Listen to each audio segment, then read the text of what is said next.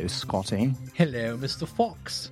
How are you? I'm dandy. I'm actually in Chapel Hill, North Carolina, visiting my mom, and she says hello, and she goes, why is Scotty not here? And I said, and you should know that it's pissing rain outside right now, and I said that, well, because Scotty refuses to come to a place that is as pissingly rainy all the time as Britain is, he may as well stay there. That is something I may well have said, so she's probably going to believe you. I know, that's true. Oh dear. So is this like a Chapel Hill, Carolina resolution that you're just not allowed to sing opera at the opening of the show, or has a New Year's resolution come into play? I mean, to be quite honest, it was quite nice, but equally a little bit sad. Well, okay, so I promised to take it up afterwards. I guess when I come to Chapel Hill, I always am having to time slice a lot because I still have some responsibilities back on the left coast. So in the morning, I can do some things before people start arriving in the office, and I have to start answering questions or paying attention to them. So as a result, I did not adequately prepare for this show in terms of operatic, intros. But I'm not sure if I'm impressed or concerned that your previous singing interludes have been prepared. Prepared meaning that in the minute before I pressed record, I actually thought about it, and this time I didn't. I just literally tapped record and said, "Oh, right, it's time to call Scotty." But you made the mistake of saying that that you thought it was a good thing that I stopped. So knowing that since my goal in life is to annoy you, I'll have to make sure I give you a double. But that reminds me, though. See, the problem that Scotty is that I've run out of creativity of rewriting lyrics. But we have a friend on the internet that could help us solve all these creative production problems, which is, of course, ChatGPT, which is what I wanted to chat about a little bit today.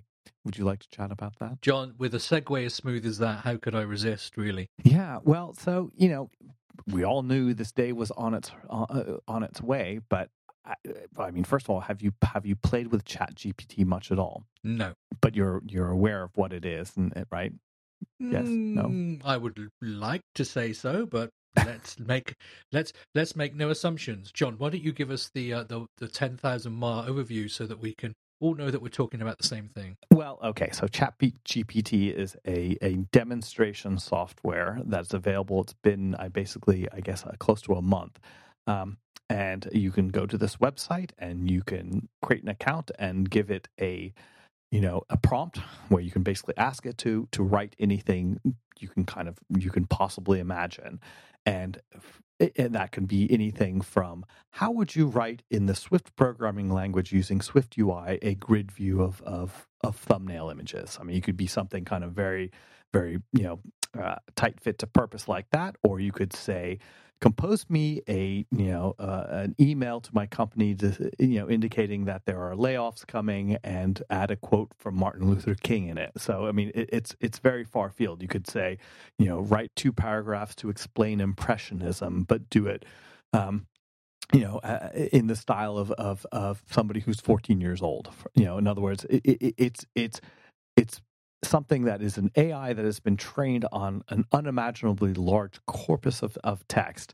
You can kind of pretty much calculate that anything that has been available online anywhere, it's been sucked into it. So, and where it's very good is to be able to kind of spout out a type of writing style that is kind of very correct, unless you tell it not to be. Like, it will be the spelling will be impeccable, the grammar will be impeccable, which is one way of cluing that that it's too good to be written by a human. And so, that aspect of it has always been kind of interesting.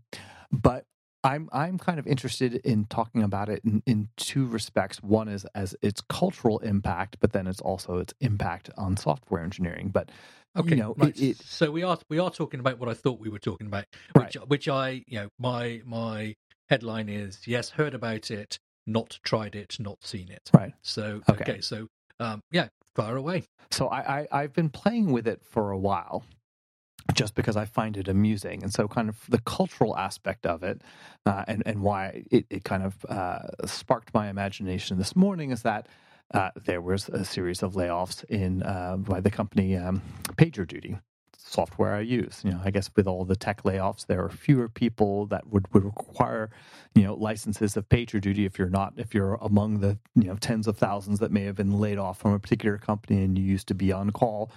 The company probably doesn't want to pay for a license copy for a person that's been laid off.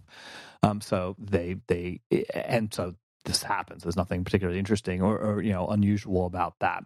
What was slightly unusual which I'll link to the show notes, is that they included a quote from Martin Luther King in the email from the CEO saying, it's with great pain and regret that we're laying off these number of people. They've been informed, and then comes the Martin Luther King quote, which is something to the effect of, the true test of men is not in times of convenience, but in times of difficulty, something to that effect. And people kind of predictably shat all over it, saying it's like, wow, that is quite the conflation. Did you really need to do that? And so now when you see something that's strange, then you say, okay, was this a human being that was dumb enough to write that? or is it that crass? And if so, did they actually write it themselves, or did they bark out some commands to ChatGPT? And so now when you see these things, there you see it then on Twitter or elsewhere, basically saying, can we guess what the input was to get to that exact output? And then somebody kind of fairly correctly guessed it, and and the quote chosen was the exact same one, and the style of the message was the same. And then people from there said, well, okay, let's just modify it a little bit and choose other famous people to quote. So they did one with Stalin, which I thought was really great.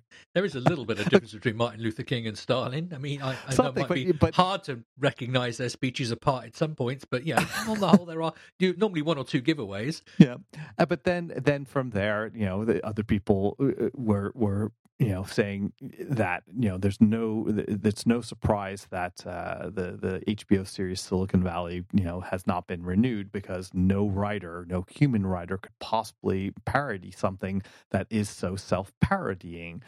And that I've seen lots of examples of that, of people would write these recursive skits, one of which was from these people that are called the Tech Roast Show. They're comedians. They're ex-Microsoft and Amazon people, and they go around the country and they basically invite audience members to kind of pre-register, indicate kind of what company you work at, what your total compensation is, and with that little bits of information and what's available on the internet, they then roast you. And it's kind of it's pretty bad. I mean, it's like pretty bad. I mean, it's very funny, but I would not want to be the person that's being roasted. But then they themselves basically wrote a script for a show saying, this ChatGPT thing, how stupid is it? Kind of, there's nothing interesting, whatever, nobody believes this. But then it became, no ChatGPT, no AI-based software could write an interesting script. But then at the end, it became quite good, quite clever, and it was revealed that they just basically gave it a couple of gave it the input, and it was just frighteningly good. So that was kind of interesting. And then on a similar track, I've been having discussions with various people about kind of how good it performs if you're basically doing the type of search which software engineers regularly do. How do I do X with programming language Y and API environment Z or whatever, and it's stunningly good. And it's stunningly good not only in that it will then give you a full correct code listing, but the full and correct code listing you're getting is not polluted with a bunch of advertisements or kind of all the things that you normally see on websites, which are designed to basically, get caught in Google's index to be able to, present the page with that information. And for you as the searcher, getting to the data that you really want is usually kind of down 3 or 4 items on the page. It just keeps getting pushed down further and more occluded by various advertisements or SEO fake outs, so that it takes a certain amount of work to get to a clean example that you're looking for. Whereas with ChatGPT, as far as I understand, it really does understand the question you're asking, and it although the responses are cached, it's generating it, not returning it from an index, as far as I understand. Now, maybe we've all been fooled, but that's my understanding of it. And that, I think, was kind of super interesting. And then it makes people understand why, Microsoft has invested so much money in it, and why Google themselves might be very afraid, because this was an example specifically having to do with computer programming. But you can imagine that, for general purpose searches, um, Google wants to basically deliver ads, as many as they possibly can, as unobtrusively as can, and are basically trying to say, how many ads can we cram in the search results that we don't scare users away, but that we maximize the possibility, and then also how quickly can we get to the intent of the query, so that we can get people bidding real time. Because let's say you type, tell me about shingles, and then, okay, well then, who wants to bid up the right away to be able to offer, shingles vaccine or shingles information or living with shingles, or anything that you can imagine. I mean, that's one of the reasons why, oftentimes these days, if I ever want to search something and I don't want, an ad profile being built, that's why I use DuckDuckGo for those types of things. But it is kind of astounding how profoundly the world is it will change as a result of this, in terms of our daily use of the internet. And also, in our specific industry, you would think that there is quite a number of people who probably have gotten by pretty well if you have companies that are just falling all over themselves to get butts and seats. Like, I need 12 React Native developers. And, people are able to spin up their knowledge very, very quickly of, let's say, React Native. I'm not picking on them in specific, but choose any programming environment. And so let's say you get interviewed to be able to say, yes, I'm an expert, and they will do an interview for you. And then basically you've crammed a search of that, or you're doing it online. They can't see the fact that you're doing it. But now anybody who is going to get one of these stump the chump kind of interviews could just basically pipe the output of ChatGPT into their shared editor, for example, and might be able to get the gig. Or rather, human beings have been doing effectively that same thing. But now it seems like you could probably imagine that there's a lot of utility programming where you could just basically hire one person or two people whose real expertise is in formulating ChatGPT programming queries to be able to say, I need to do something like this. And it generates a pretty astoundingly good stub, let's call it. And then and so that basically means that for a lot of, let's say, utility programming, the type needed by a non-specialized company, maybe there are fewer jobs for that type of programmers been able to kind of switch quickly because of the internet. Anyway, I'm going to start to shut up now, but I find it fascinating. Yeah, it is fascinating, and it raises a number of points in my mind. The first one was when I did my college entrance interview for my computer science course, which I would have done in 1984. The lecturer was informing me about how the particular things I said I was interested on the course, which were primarily programming, would be redundant within a couple of years, and therefore I might want to look at other modules. So we've always been saying that developers will be being got rid of very soon. Even back in 1984, that was being said. But I think on a more generic basis, I think this just reinforces something that I've thought for a long time, and many have, that for centuries and centuries, access to knowledge was limited. I mean, initially there was nothing, and then obviously the printing press changed loads of things, and we taught people to read. But then, access to books was still difficult. And it's only really in the last 30 years with the internet that knowledge has become generally available to all. And yet, our education system and much of our employment system and interviewing system is about testing people's knowledge. And really, we teach kids in school facts, and we teach them history, and all the rest of it. And there's some good stuff to be said for that, and having discussions around it. But really, what this highlights to me is what employers should be looking for now, what our education system should be looking for now is not what do you know, but do you know how to ask the right question to find out? So what you've just said about employing someone who knows how to structure a query in ChatGPT, it was a little bit tongue in cheek, but the reality is, you're the biggest thing that I want to know from almost anybody these days is, do you know how to research? Whatever that tool might be. That tool might be DuckDuckGo, Google, Wikipedia, whatever, ChatGPT going forward. But knowing, if anyone who uses Stack Overflow, which is virtually anybody in our industry based on the code bases I've seen anyway, it's about knowing how to ask the right question to get the right answer is the key. Now, sometimes, and this is the interesting thing, sometimes you can only really ask the right question when you already really know what the answer should be. Or certain things that if you knew those things around it, you'd already be able to write the answer, and that's quite interesting. But it does, I think, the way we look at stuff. And I once went for a contract interview, and they said, "Here's a I can't remember what it was. It was some normal programming challenge of something you had to do, and the guy said, "You got 30 minutes, and the Wi-Fi password's this." He literally said that as he left the room. And he came, 15 minutes later, he said, "Oh, send me an SMS when we're done." 15 minutes later, I sent him an SMS and said, "Done." And he came back and he said, "Well, what do you do?" And I said, "Well, okay, first thing is you told me the Wi-Fi password. So that means you didn't mind me using the internet." So I went on the internet. I searched for this problem because it's probably a standard coding problem that's used in many interviews. I found several answers. None of them were in the language we were doing, but several of them were in other languages. I looked at them. It then took me just a few minutes to implement them using a few bits of my language. And here's the answer. And I think that's probably what I would have done with more thought anyway.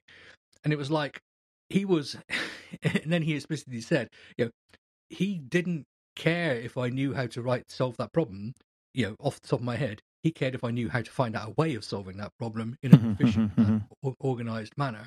And to me, that was one of the better interviews I've done for some contract work, because it was testing my ability to solve a problem, not my ability to remember things, which is important. And I think things like ChatGPT, which are going to give us better access to all the knowledge in the world, are great, but you're still going to have to learn how to use them properly to get the right answers out. Otherwise, you send out shitty emails making people redundant with irrelevant or inappropriate Martin Luther King references, just like if you copy and paste straight from Stack Overflow, you end up with inefficient and bad code.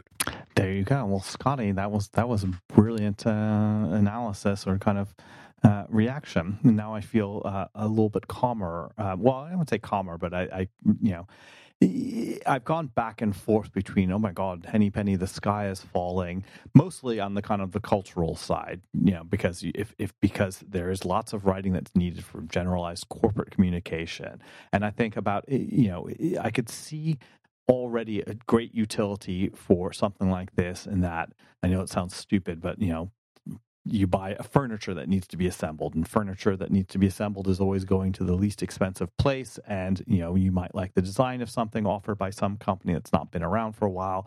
And with the way that contract manufacturing is, if you can design it and build a prototype for it and then see, yes, we can spin up manufacturing of this for short run. So in other words, you can have a product that is assembled almost instantly, and the things that are given least amount of care and concern for are things like, documentation. So they'll basically have the worst kind of poorly written in whatever the source language was, and it doesn't really work very well. And you compare that to like the experience of IKEA, for example, is very thoughtful about those things, and they probably have people writing it in one language and probably have some effort to translate it and make it work well.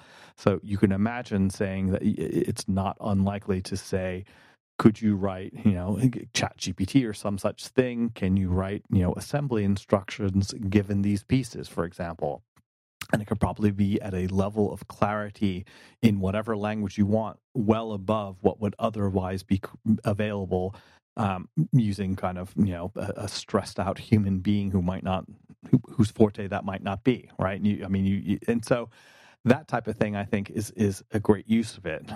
Or just, you see bus shelter ads, saying, well, do you have a request for proposal that you're trying to fill out? And I remember having to do that back, in the days when I worked in enterprise software. You get these bids and you'd have to write kind of gobs and gobs and gobs and gobs of super redundant text.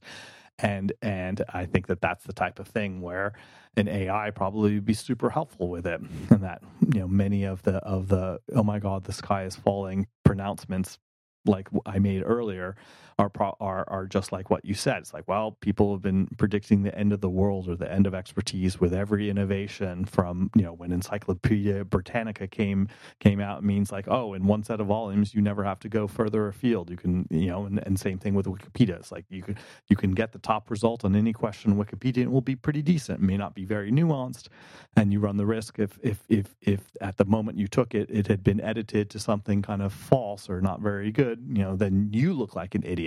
So really the main nugget I got of what you're saying is like, this is just another tool in a long evolution of tools, and you're stupid to ignore it. But because it's just going to be something that you have to be able to use effectively, just like generalized internet search has been for some time, and that's the takeaway. And I think basically, I mean, skills change. I mean, we use a totally different set of skills now to what people did 100 years ago. But it's, information still needs interpretation. And Right. yes, interpretation may get better, but think of the medical industry. We get there's lots and lots of amazing machines now that scan different bits of our bodies and produce information that we could never have had before. And yes, there are lots and lots of then software that sort of interpret those results for us. But at the end of the day, we all still want a doctor to have a look at it. Right. and make a judgment call on, yes, all the facts say this, but this little bit here suggests, because that requires a nuance about it that a machine can. Now, maybe the machines will one day get that nuance, and we're taking steps more and more to that. But I still think, the ability just to say, write me this letter, produce me this program, still requires, the letter you started with here. It wrote a letter, but a human should have been able to look at that letter and say, that's not appropriate. Right. Yeah. At that point. And will it go on to the point that we don't need humans? Possibly at some point, but we're not there yet. And I think, to panic about all our jobs are going out the window, or, we're all going to get replaced is, we're all just going to do something different. It's the point. Yeah. And maybe it's just sit on a lounge chair by the swimming pool, but that's what it will be. Well, on that last point, I think that I will repeat something that I still firmly believe. It's like, given when you understand how AI fundamentally works, it's like you train it on a bunch of stuff, and based on what it used as its training model, that's where it gets good. And it's good because it's kind of a volume play, because in this case, a software can acquire expertise and familiarity with a body of material that no human being themselves possibly could. On the other hand, human beings are very good at exploring and making errors and kind of trying something different. And you could kind of think of that as your own, machine learning model. And I've regularly said that kind of, what I think makes me good as a software engineer is travel and music and things that are not directly related to knowledge of a specific programming language or API, but just different experiences in the world that make me, maybe different from somebody else. And that person, everybody is different in that way. But you have to kind of go a little bit further afield. You see that in every creative endeavor, every musician that's had kind of some hit or, made things changed differently because they introduced new sounds or new ways of doing something. Whether it's using vinyl records to produce music when you don't have instruments, with scratching, or somebody like Peter Gabriel introducing songs that have sounds that have been sampled because he was able to travel somewhere, and so on and so on and so forth. So given that you are competing against a mechanism that knows how to take input, you better be all the more creative, all the more weird, if you want to put it that way, or kind of far afield or off the beaten path, however you want to refer to it. And I think that is something I think is going to be even more important, because anybody can learn how to use these tools effectively, but there's will always be a requirement, I think, for creativity and kind of oddball thinking. And just to finally reassure our listenership as we finish this, no matter how good you know these future tools get at producing code for us based on our query, we are still going to require someone to sit there and work out why Xcode won't build it, and sit and swear at Xcode all day and make complaints about it on your social media platform of choice. Oh my God, that's so funny. All right, so now I've blathered on about that. What's been on your mind, Scotty? How we are well into the new year. How is Moneywell? Have you shipped? We haven't shipped, but we're getting closer. We're right. dealing with some final issues. Obviously, as I've explained many times before, when we release Moneywell, it's maybe this is so when we release Moneywell 3.5, which we've spent 2 years working on, we will immediately take it off sale and sunset it. So it won't be there any longer. And at the same time, the plan is to release Moneywell 4, which is effectively the same thing in the App Store.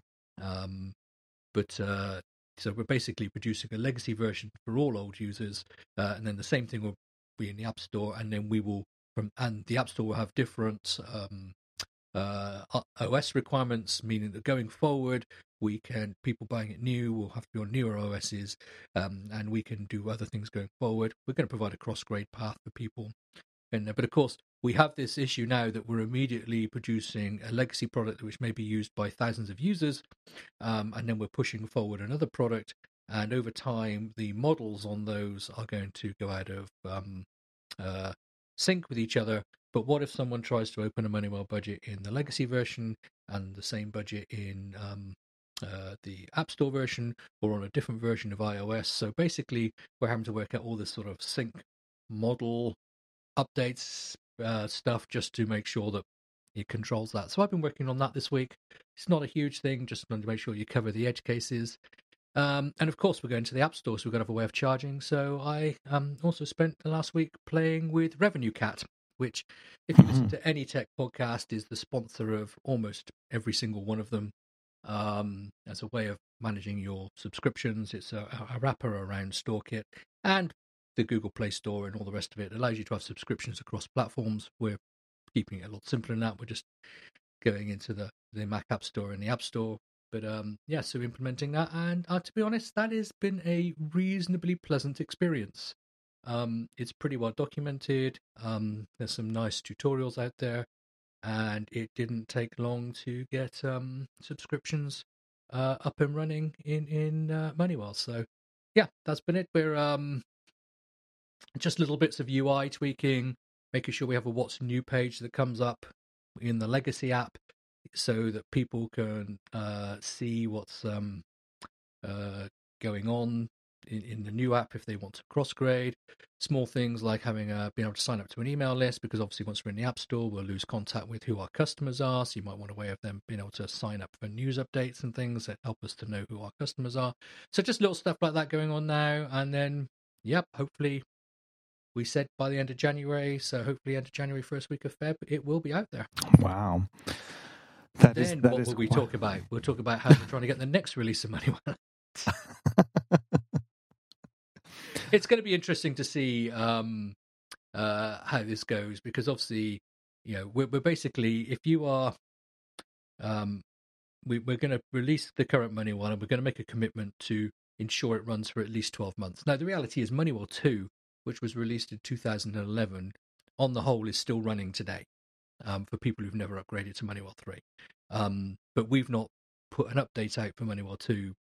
We did one just after we took over, and we've not done one since. So, so just because we're making a 12-month commitment doesn't mean Moneywell 3.5 is going to stop working in 12 months' time. We're just saying we're going to provide updates, keep it working on the latest OSs. So, with assuming that the next version of macOS will come out in September, we'll be making it work with that. So it may go on for years, but so we're just saying, if that's all you want to do, you just want to stay with that, then that's fine. Here it is, and it will run for as long as it runs. But equally, if you are a current MoneyWell user and you wish to move to the App Store version, I think we're going to give people a year free, a year's free subscription, so they can adopt that one and go forward. So current MoneyWell users are not going to, partly because some of this stuff is bringing back features they used to have under previous ownership and disappeared in there. So, but it's going to be interesting to see how people respond to subscriptions. It's the normal stuff. Some people like it, some people don't. We have some people telling us that we should be a subscription so they can give us money. Some people refusing to go from MoneyWell 2 to MoneyWell 3 because they bought this in 2011 for $40 and don't see why they should give us any more money. So it'd be interesting. So we don't really know how people are going to respond, but we'll see.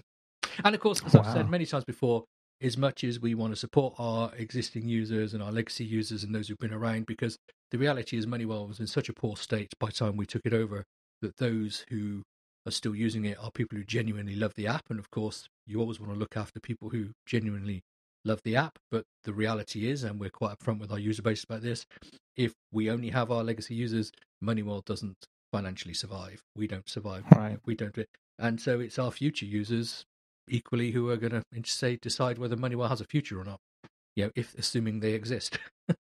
So it's going to be interesting over the next 6 months. So might be each week. It might be we had 2.2 sales this week, or we had 200,000 sales this weekend, or somewhere between the two.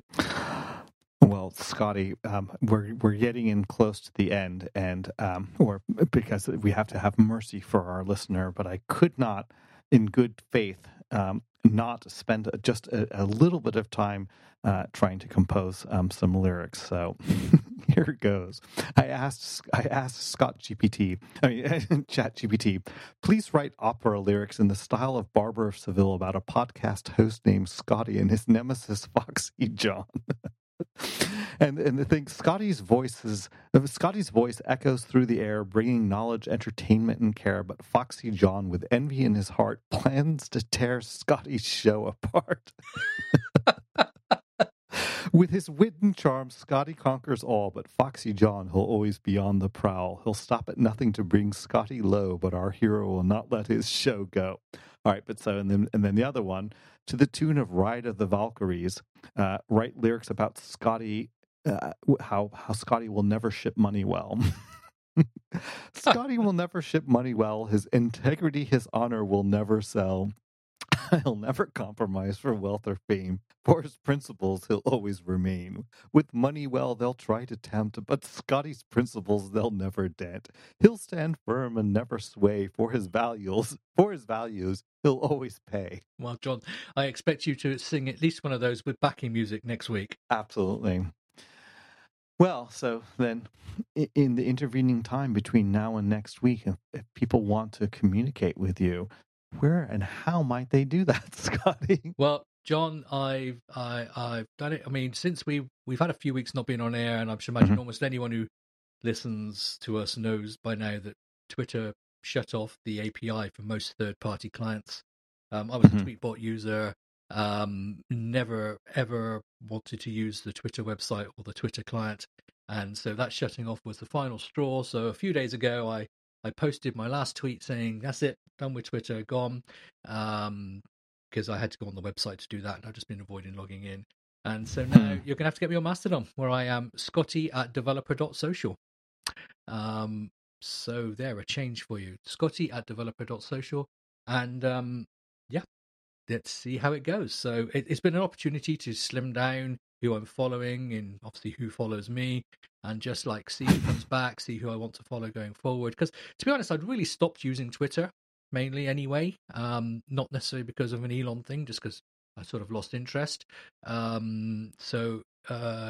going to this now because it's like, I'm following 5 people at the moment or whatever, then it's a very low volume thing, and we'll see how that goes. And I think about 2 people follow me or something ridiculous. So we'll see whether I change my habits there or not. But anyway, Scotty@developer.local is me on Mastodon. And what about you, John? Well, Scotty, I haven't deleted my Twitter account yet, but you can find me on as Djembe at mastodon.social. And I want it to work well. And I've taken note of all the tools that are out there purporting to get your Twitter user list and find their equivalent on various services. And I'm very pleased to see some nice, high quality third party clients come about. And I think given some time that we will have a nice ecosphere, but it's pretty rough around the edges right now. But yes, I think my Twitter days are pretty much, I don't know whether I necessarily feel the need to delete the account or anything like that, but I just don't go on all that often, which kind of makes me sad. Not because I love Twitter, the entity as it is now, so much as that it's going to take a while for me to be able to recreate my community of followers. But I hope to see some of y'all on mastodon.social or all the other things. And I guess that's really where it comes down to. It's like, it's hard to say, how long it will take for some type of federation to come along, or maybe I just don't understand it well enough. But at any rate, maybe that's a topic for next time. Yeah, I have to say it's obviously distributed servers. Mastodon.social's not taking new users. I never signed up a few years ago when lots of people did, or months ago when lots of people did, so which is why I'm a developer.local. I have no idea who really runs that server or how many people are on it. I recognised a few names, or whether that server is reliable, so it's all going to be a new journey to me, so we will find out.